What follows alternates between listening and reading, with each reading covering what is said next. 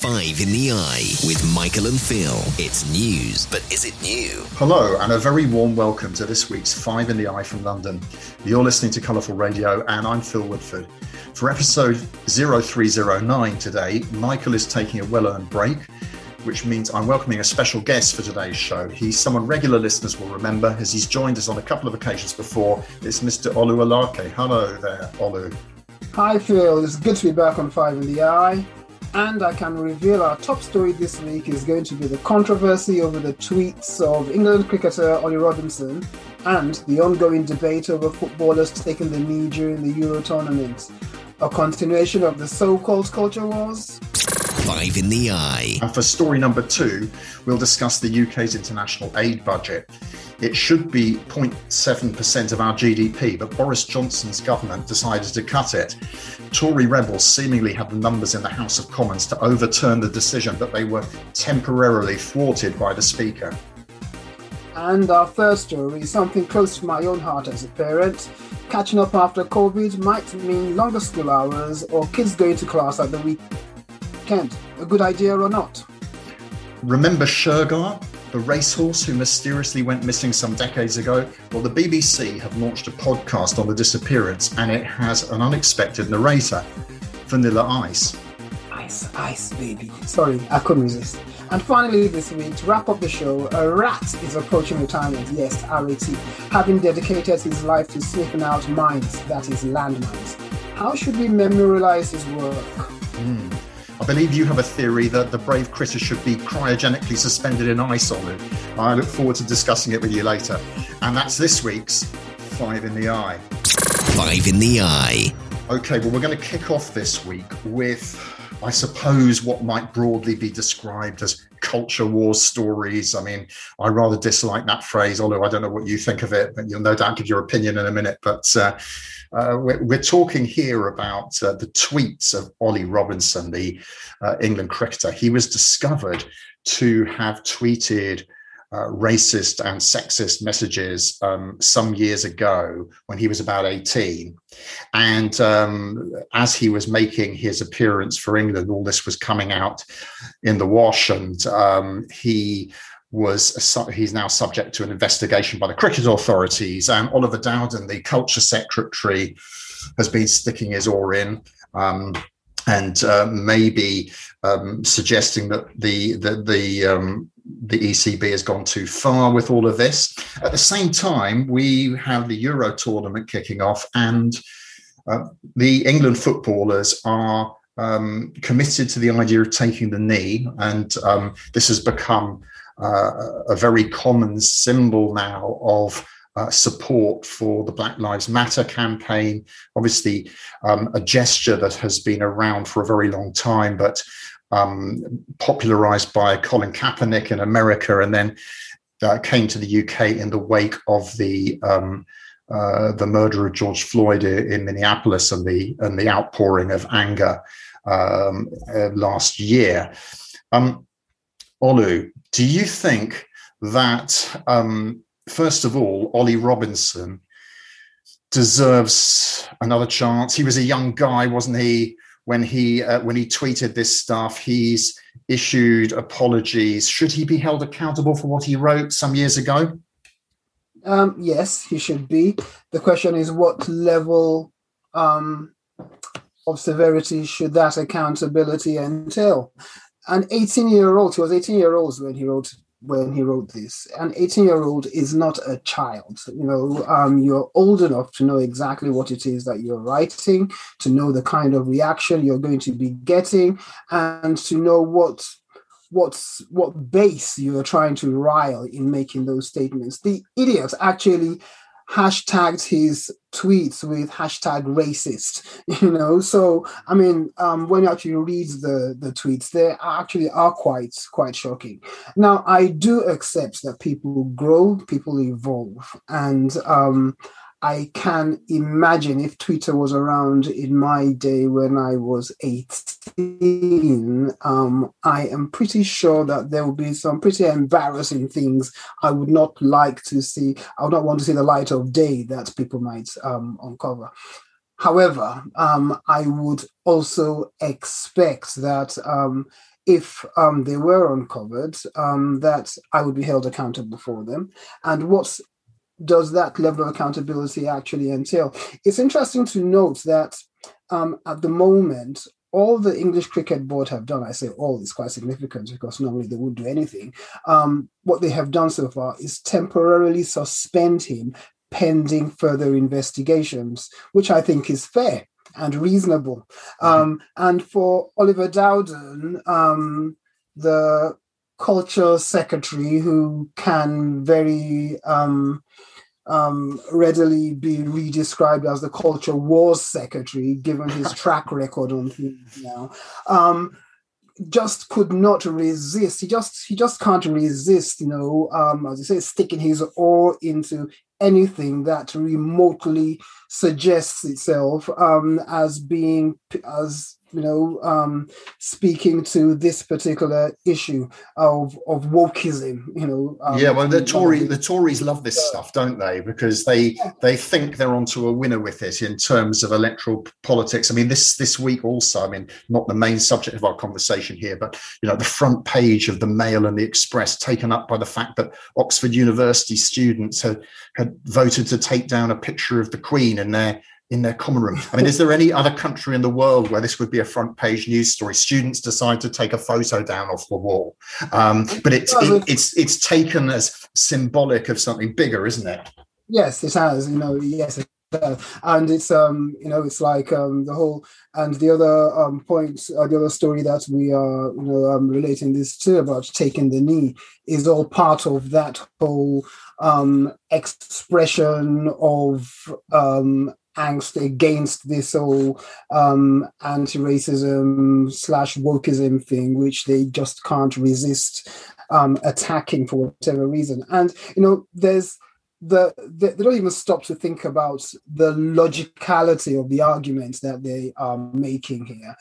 So on the one hand, there's the Ollie Robinson situation with the tweets.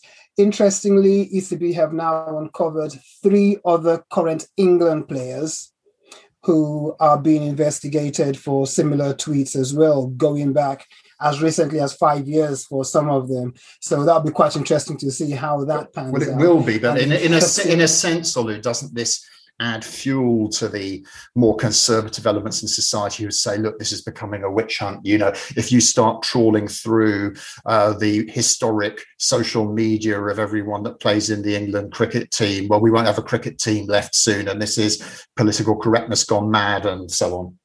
We might not have those people in the cricket team, but similarly, I mean, you can understand why some people in the government would, be very, very willing to draw a line under this, because they wouldn't want too many things in their past to be uncovered as well. It's interesting to note that the worst of what this guy has said is nowhere near the worst of the things our prime minister was saying, in his own private and professional capacities back around the same time as well, which he has laughed off, or which the electorate, his base, have shrugged off as being inconsequential. So there is a very dirty political element to this as well. I don't think anyone is suggesting that anyone who was found guilty of, tweets that they made, they might have thought in jest, but is still quite offensive 15, 20 years ago, should be hung, drawn and quartered and excised from public life forever. But they should be held accountable for it. And as long as there isn't a pattern of ongoing behavior, from then till now, then, with sanctions, a line can be drawn under it. And I think that's what most reasonable people would do. And I think what you're saying sounds very reasonable to me, and I would agree with you on that. I mean, just before we leave the topic, on the question of the taking the knee, I mean, obviously an issue that's arisen is that we've started playing matches in front of live crowds again. And, the practice of taking a knee arose during the coronavirus pandemic. There were empty stadia. It was shown on TV. But when the crowds have gone back in, there is a rather ugly segment of football supporters, either at club level or international level, who will boo the players for taking the knee. Now, I mean, Uh, what's your reaction to those people, Olu?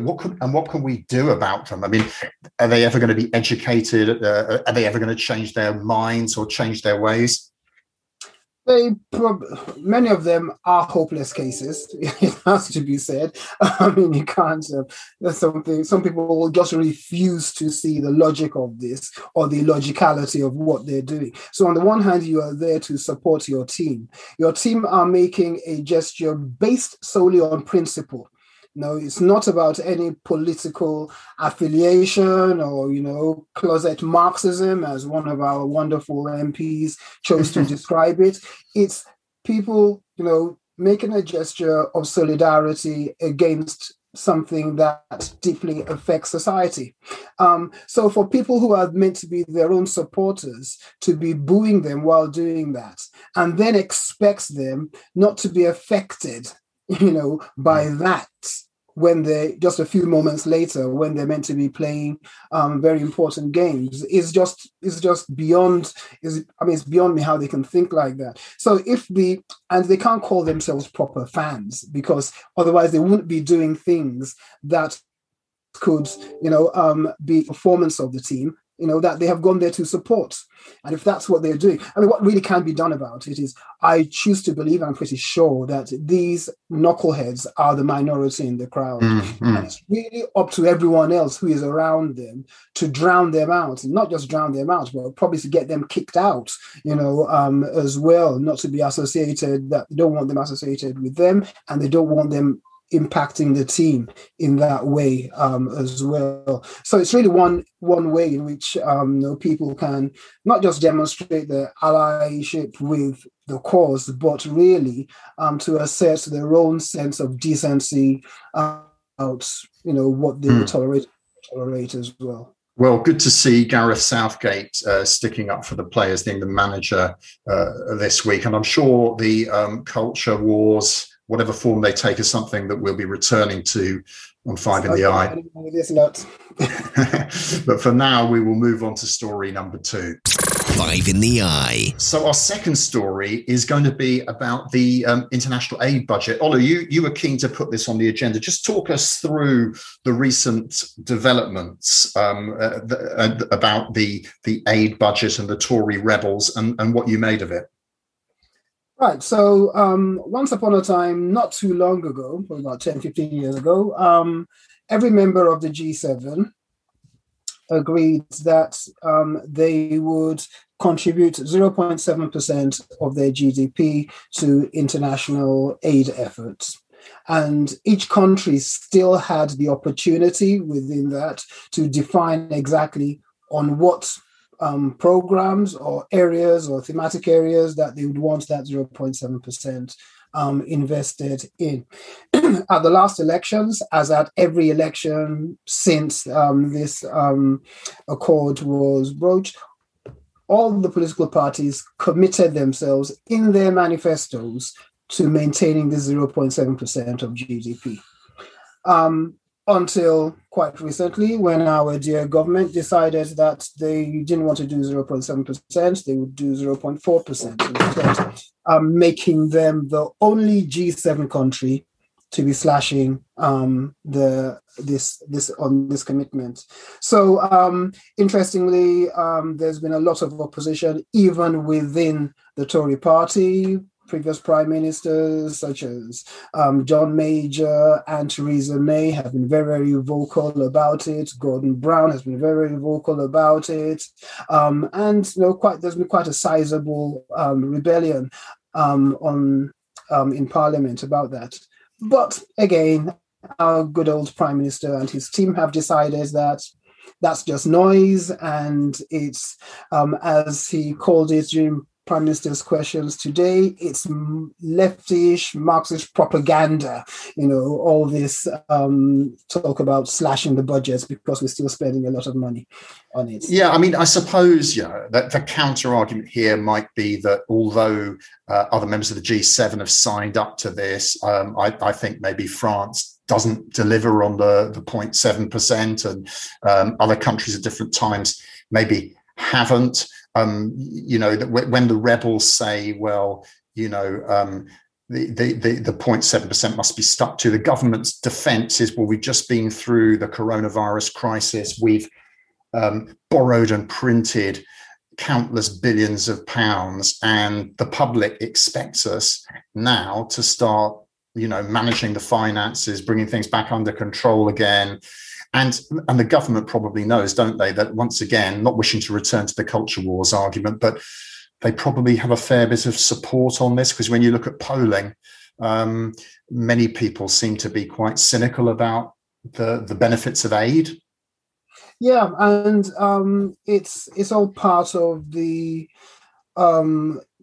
more recent trend towards economic jingoism, which has been going on a lot over the last 3, 4, 5 years, where we look at anything external that we do external, and we're not adopting to use the Trumpism UK first approach to things as being irresponsible.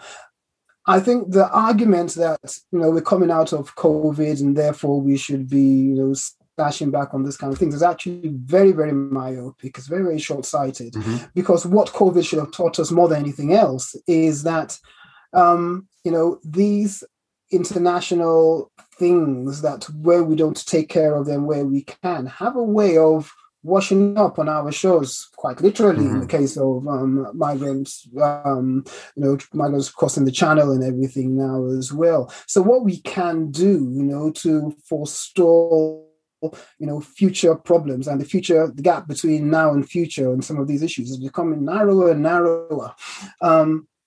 We really should be doing. It's not 0.7% in absolute terms based on a fixed, budget set 5 years ago. It's 0.7% of whatever we have to spend. So it will be going down, as our finances shrink. But that also means that we have the opportunity to target what it is that we're going to be spending that 0.7% on in far more meaningful ways, and in ways in which, could actually help us coming out of the post-COVID recession. One of the things we should have learned from COVID is that until everyone is safe, really no one is safe. And until, the government could have repurposed that whole thing and said, rather than cut the 0.7%, what we're going to be doing is focusing, maybe even using that as aid to get jabs to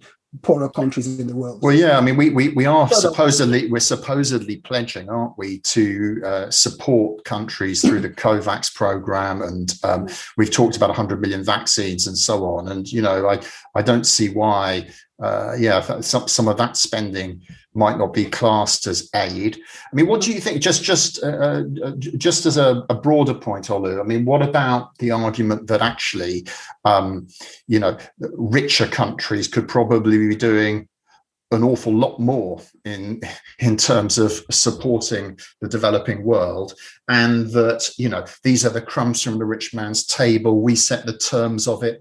It's a kind of charity, a largesse, and the power relationship is all wrong here. And do you have any of those kind of qualms about the aid program from that perspective? I'm not a big fan of aid. Not aid as has been conceived, and as we have utilized it in recent times. I think then, yes, it does. You do get the whole. You do tread more into the charity and power dynamics far more in that way. But I think aid repurposed to really empower communities and nations, and help to, undo some of the damage of the structural adjustment programs that have been in place and so on for many years. I think so liberalization of some of the trade structures that we have in place with some of these countries, making it easier for the farmers, technical support for agriculture and things like that. All those kind of things, is far more meaningful for me, and I think for the countries. than just donating money here and there. I think for apart from obviously for natural emergencies, so there is that. There's an earthquake somewhere, then yes, we should do what we can to help out in those instances. But those are the minorities, frankly. It's really about things that we do for human development in those countries and economic empowerment, which I think should be more of the focus, without delving into Priti Patel-ish territory where you make AIDS totally contingent on pursuing of our national political interests, because then that's another step too far in terms of how we that really is an abuse of power. As far as we try not to delve too deeply into anything too Priti Patelish on this show, Olu. So that's a cue. That's definitely a cue to definitely a cue to move on to story number 3. 5 in the Eye. And our third story this week was also something that Olu picked up. Now, you and I, Olu, we're both parents. My kids are away at university, and they've had their own issues with COVID as university students. But you wanted to talk about schools, and this is something Michael and I touched on this last week. The idea that kids may have fallen quite a long way behind, and there's been this debate about how much money is needed in order to put things right. But one possible option is that to help kids is that we start extending the school days, or we get the kids coming in at the weekends, or we find new ways of teaching. I'm just interested in your own experience during lockdown, your family experience, and maybe what you think about some of these plans. Yeah, well, it's quite a complex issue, and what has really made this really a big news story are two things. One, the government has tried to has offered a very simplistic solution to a very complex issue. So they appointed Sir Kelvin Collins to undertake a review of how children have been affected during COVID, and children's education has been affected, and what should be put in place to help them to catch up. Now, as someone who homeschooled for 9 months, I was more than happy for schools when the schools reopened. I think my children, and there was a question as to exactly how they are doing, and what that actually means in the big picture of their overall education. My children, my primary school age children, are actually quite young. So one is 6, one is 7, one is 4. So they're 6 and 3 during lockdown. And the question is, what have they fallen behind? So that's the first problem I had with this whole conversation. So Kelvin Collins, in £1 billion package, which included things like, school extensions and so on. The government eventually watered that down to £1.5 billion. But the fundamental questions that I ask are, what are they actually catching up on? How have children actually been impacted? And what students have been most impacted, by COVID? Because that's where the focus needs to be. When we think about the education systems that are probably the most impactful in the world, in Scandinavia, for instance, Finland, Sweden, children actually start school till they're 7, sometimes 8 years old. And yet by the time they complete secondary school, they've got some of the best educated children, in terms of results and outcomes in the world.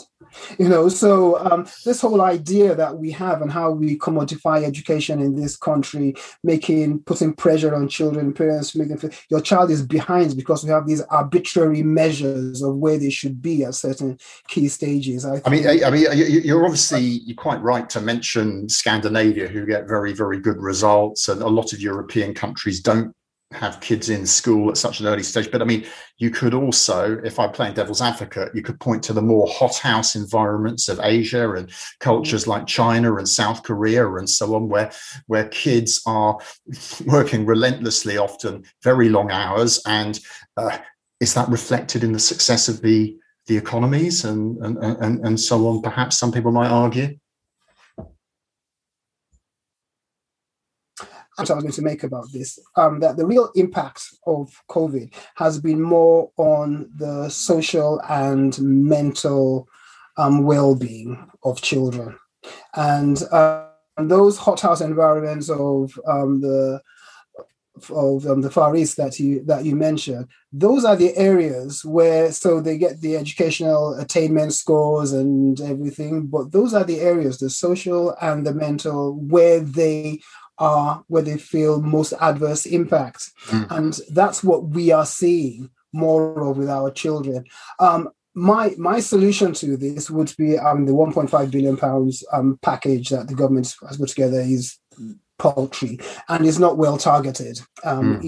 What I would focus on is for those children who have been who are behind, whose parents have not had any capacity, either intellectually or economically, to help the children sufficiently during lockdown, to provide them with support, especially those who are coming to GCSEs or the transition into secondary school.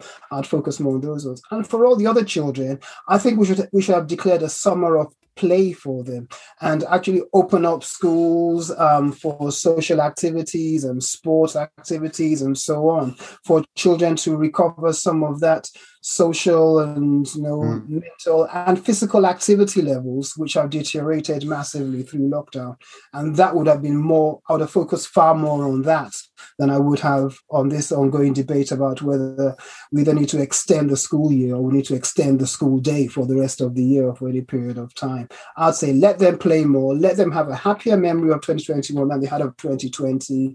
Let them reconnect with themselves and with each other, let them grow psychologically and emotionally, and let's have happy children again, rather than any children who are being pressured in.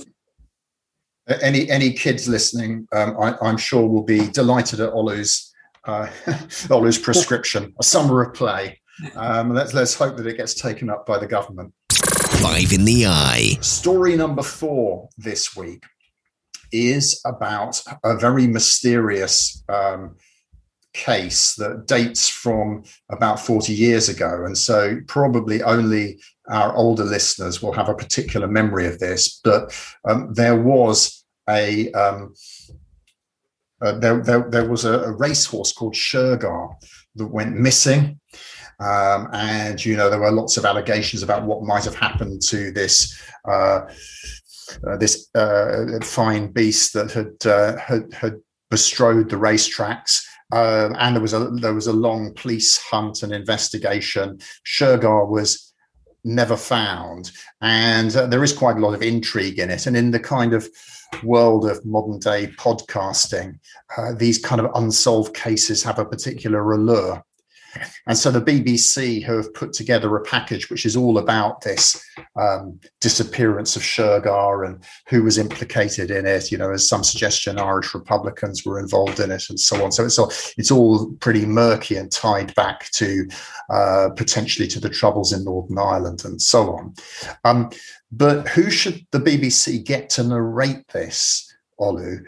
None other than Robert Matthew Van Winkle, who's better known professionally as Vanilla Ice, who came to prominence in the early 90s with his unique hip-hop style, and seems a very unlikely narrator for the story of Shergar. But apparently the guy is a big fan of racing. What did you make of this strange alliance between the BBC, Vanilla Ice, and the topic of Shergar? It's quite amusing. And what's amusing about it is because it's Vanilla Ice. It's not because it's an American who's narrating it. It's not necessarily because of the story itself, which is quite intriguing, and quite an enduring sports mystery story. It's just the idea of Mr. Ice Baby now going into Horse Baby. That's that's a really funny thing about it. But he does lend a certain global traction, I suppose, to the story. It still is a big story across the racing world. Apparently Shergar was meant to be like the Usain Bolt of horses of his day, so people were really, really interested in the story at the time, and still are. There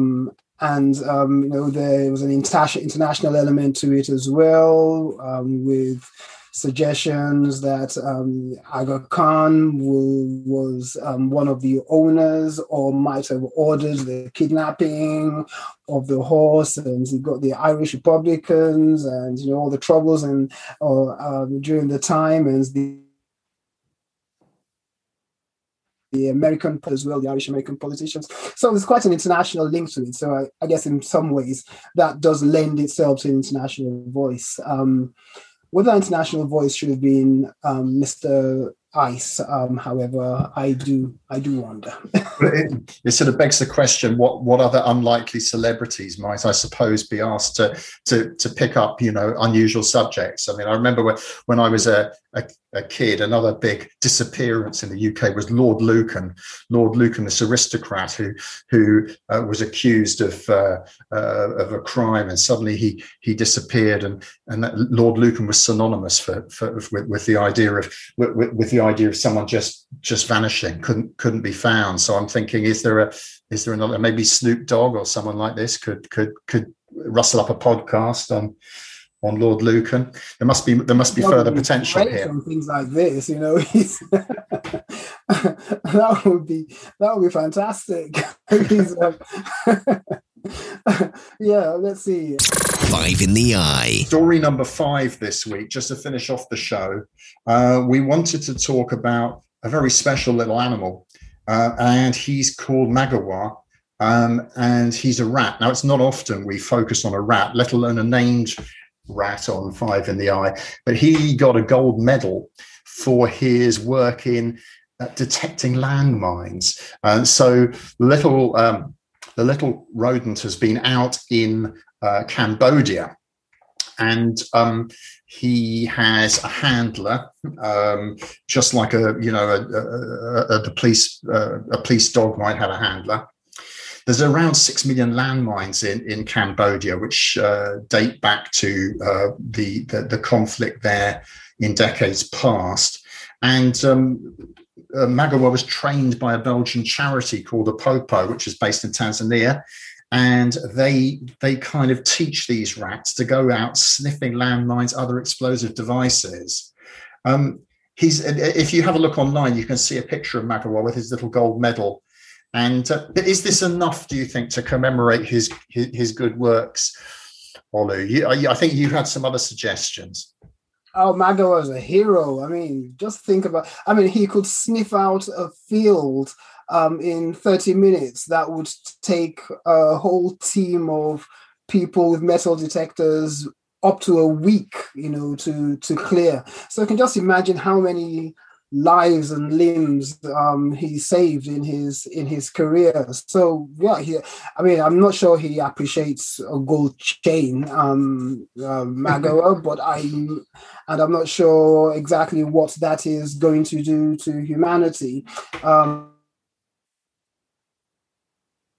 Or to just having him weighed down with some bling. What I would do is, and relates to another story that came out this week, that some microorganisms that had been frozen for 24,000 years, found in Siberia, I think due to global warming, have been have been revived, so they've been stuck in a state of cryobiosis, I think it's called, for 24,000 years, and now they're back to life. So I would like to see Magawa preserved for eternity, and then who knows, in 24,000 years' time, hopefully humanity will be more sensible than to do something stupid like lay landmines to destroy themselves. But you never know, things go around, and maybe we'll be invaded by aliens by then, and we might have set loads of landmines for them.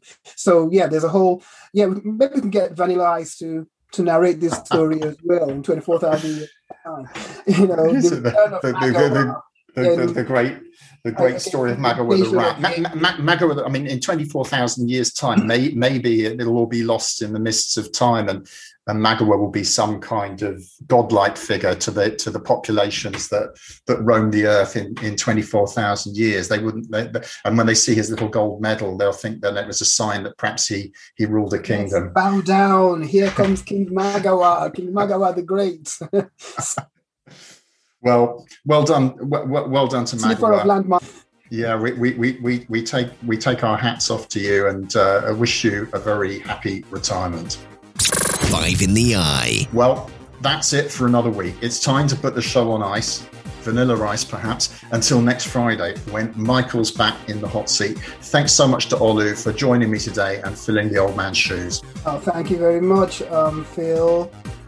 It's been an absolute pleasure, as usual. And if you want to find out more about the stories being considered for next week's show, just visit suggestions of your own. You can comment. But for now, this is me, Oluwalake, saying goodbye and wishing you all the best for the week ahead.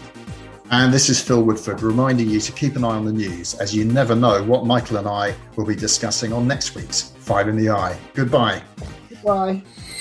5 in the Eye with Michael and Phil. It's news, but is it new?